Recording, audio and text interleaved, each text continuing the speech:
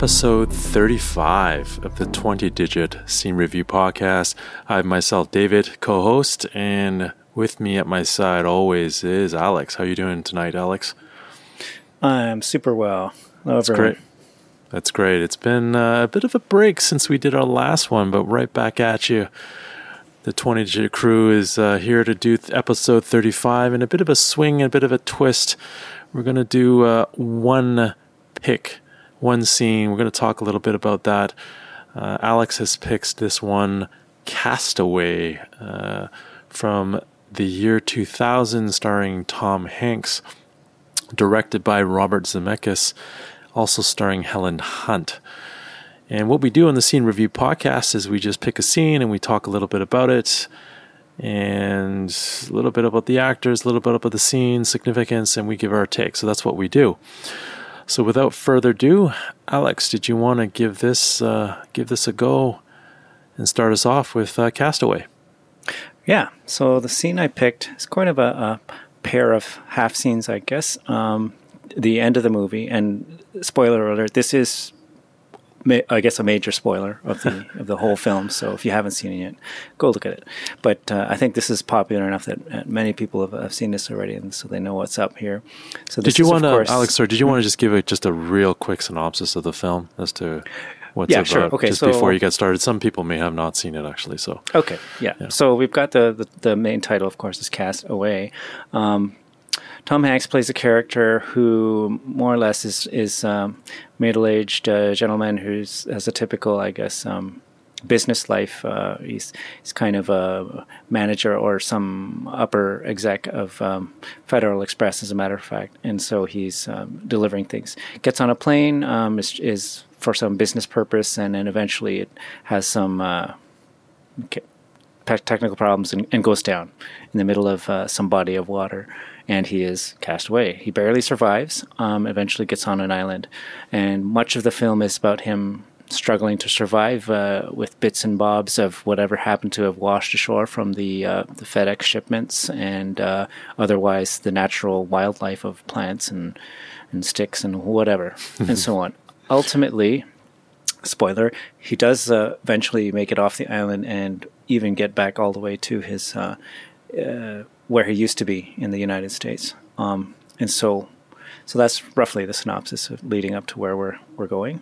So the scene I picked here is pretty much at the end of the film, and what we have here is someone who I was actually mistaken when I was thinking back of what scene I would pick, and I thought they were married already, but it turns out it's just it was his former girlfriend from his former life. Yeah, I thought they were married. I guess I forgot wrongly as well. Yeah. Huh. So, but you know, they were heading in that direction, and part of the script that unfolds is that he was like, she was waiting for him to propose. He was kind of heading to proposing, but this and that reason he kept putting it off, and then look what happens. He kind of lost his chance at that time anyway, right?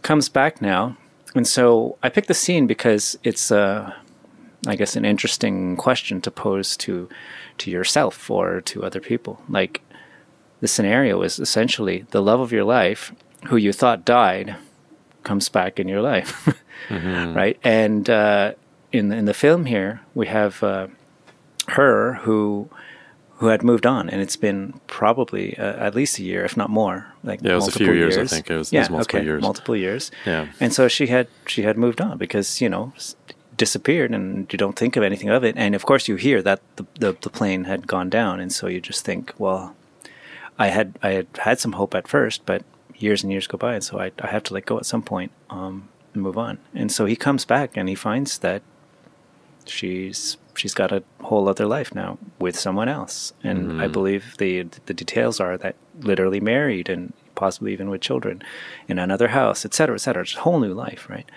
And he, on the island, struggling to survive, kind of never really gave up. And it's not exactly that he's going to meet anyone else over there. So he kept clinging onto that hope and the memory of her. Comes back and finds this, and you know, he can hardly blame her for what she did and moved on. And it's just half awkward, half, painful, heartache, and this and that. So the two scenes I have here, one of them is she comes running out of the house after he presumably has just left, and they finished their conversation of, oh, so you're alive, and so on. And she comes dashing back, and the emotion of the moment, just that she was trying to keep inside, presumably, she lets it go, and she's they embrace, and they share a kiss, and she confesses, you're the love of my life. I always knew in my heart that you were still alive, and I just, everyone was telling me just to move on, and I guess that's what I did. And yet, as we see in the second scene of the monologue of the main character talking, how they had to face facts that it's not fair to the other guy that he just popped up, and they exchanged vows and rings, and they have a life, and so they have kids too, right? So that's the nail in the coffin there. You can't just stop and pause. Unfortunately, his life did pause, but everyone around has life has just continued, and I think that's what you're trying to bring to the table too, right? It's stop and look around once in a while. Life just goes right by. It just continues. The sun continues to rise and set every day, and that's really the misfortune of what happened there. I remember when I first watched this, I think it's interesting because when it was a huge risk that Robert Zemeckis and Tom Hanks took on this case. I mean, it was largely a film about himself only, filmed, right? So that in itself was crazy. But when I was watching this film, I recall just the struggle of him just trying to survive, and that just physical and emotional, spiritual even, turmoil. And as soon as he gets back, it's that line he says in one of the scenes that you've picked, and he looks up at that point too, where he says, "I lost her then, and then I lost her all over again." Mm-hmm. And I think I remember watching it for the first time, and it just hit me like a wave. I was like, "Oh man, that is brutal, like just." Brutal, right? There you are on this island. The only reason you're there to some degree is that hope of just seeing her again.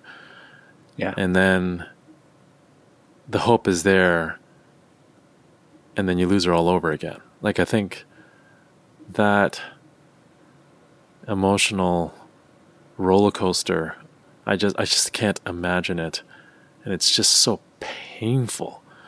And I think that it sucks. Yeah, it really does. I think I actually cried. I think I cried because when I was younger, I don't cry as much because I'm not sure. Well, I don't recall many movies where I did that, but in this case, I was like, wow, it just washed over me in terms of just the wave of emotions of what he must be feeling, and I guess the empathy of what I could just really feel myself in his shoes at that point in time, and that was incredibly painful. Just well acted too. That's the way he delivers that soliloquy. It's just so funny, eh? That friend is just sitting there. He's just delivering that soliloquy, and he's just talking, and well acted, right? So it's so powerful, that scene. Yeah, and another thing, like everything you said, 100% agree, right? And that's factual, and that's there.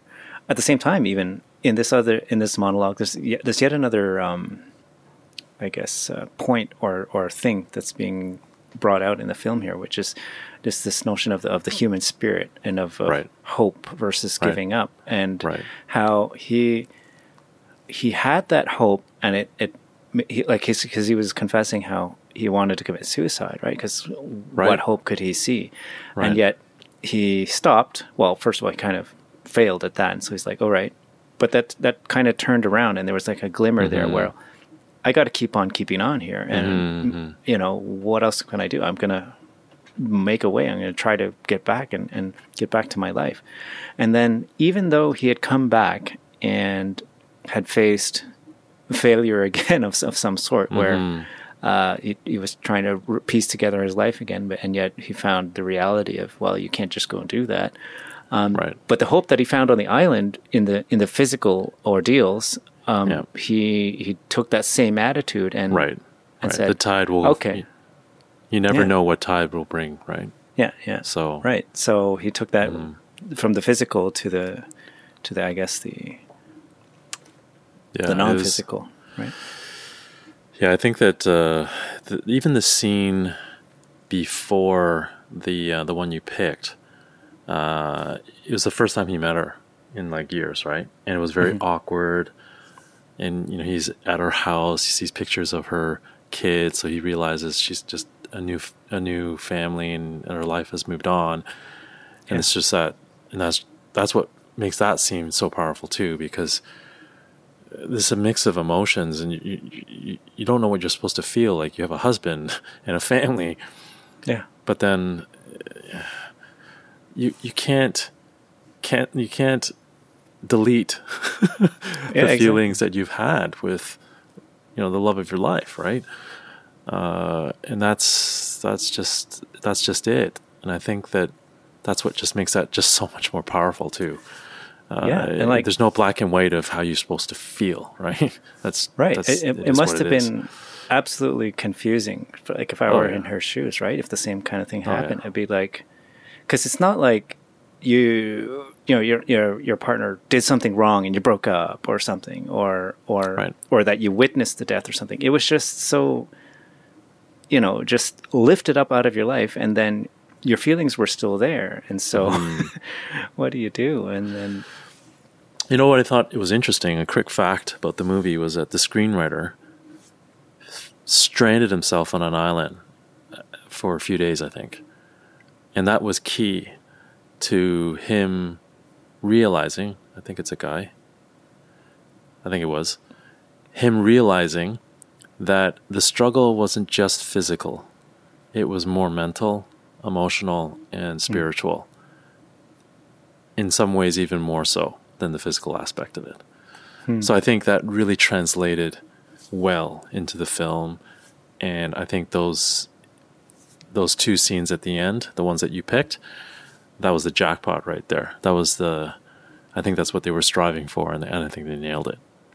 yeah, I absolutely agree. Yeah, and the delivery, as you say, of the monologue and the points kind of being made, and just it's impactful to the audience, and and I wrote down the quote here at the end: "Tomorrow, then the sun will rise, and who knows what the tide could bring." Right. So to everyone out there who kind of feels a little lost, and it looks like it's all super dark, tomorrow the sun will rise, and never know. And you never know. You never know what the tide will bring. I think there was actually, I was looking at the scene on YouTube, and down in the comments, there was one person that said, "This movie changed my life." It's interesting, eh? You don't think that these films do that, but he said something to the effect of, "It changed my life because that line, that one right there, that helped me get me out of that dark place." It's just something to that effect. And I think that sometimes even the most subtle and simple messages of your day to day can change someone's life. You just have no idea. Yeah, absolutely. So I think that is no question the key message coming out of this movie. Key message is coming out of those scenes, and it's the best thing to draw out of this for sure. Yeah. Nice. And hats off to the team again, Robert Zemeckis and Tom Hanks, and I think Alan Silvestri also was the music. And this is a team that brought Back to the Future, and I think Forrest Gump as well. So Forrest Gump, of course, was a tremendous emotional journey, and they brought that same feel here, and they succeeded very, very well. I think it almost grossed like almost $500 million. I think this film, it was very, very successful. Just really well done, and I recommend this film, this scene, to anyone out there. I know that there's a bit of spoilers here, but I think it still would be just as impactful when you go through it, and you can feel the journey of him on the island. There's that, and before we close up today, one other line really struck me was when he said, when he was on that island, he was just so grateful to have Kelly, his wife, with him. I thought that was really impactful too, because that's what kept him going, right? Yeah, that was the single light. Even though she had lost her again, he was grateful he had her on the island, which is, odd to think about, but it makes a lot of sense. Yeah. Yeah, and who knows how different the experience would have been had he been, I guess, single, or I suppose at the time. Right. I mean, not to say one state of life is significantly better than the other, but it would have been different, I guess. For sure. Yeah. Great story, great scene. Thanks for the pick this week, Alex. And I hope everyone enjoyed that. Thanks for joining us this evening, morning, or afternoon, whenever you're listening. Yes, bye-bye, Al. Okay, thanks very much. Take care. Thanks for listening. You can email us at scenereview@20digit.com and find us on YouTube by searching for 20 Digit Productions. And we're 20 Digit on Twitter and Instagram. Note that our website and all our online IDs are spelled with numbers, 20DIGIT. Thanks for listening to the 20 Digit Scene Review Podcast.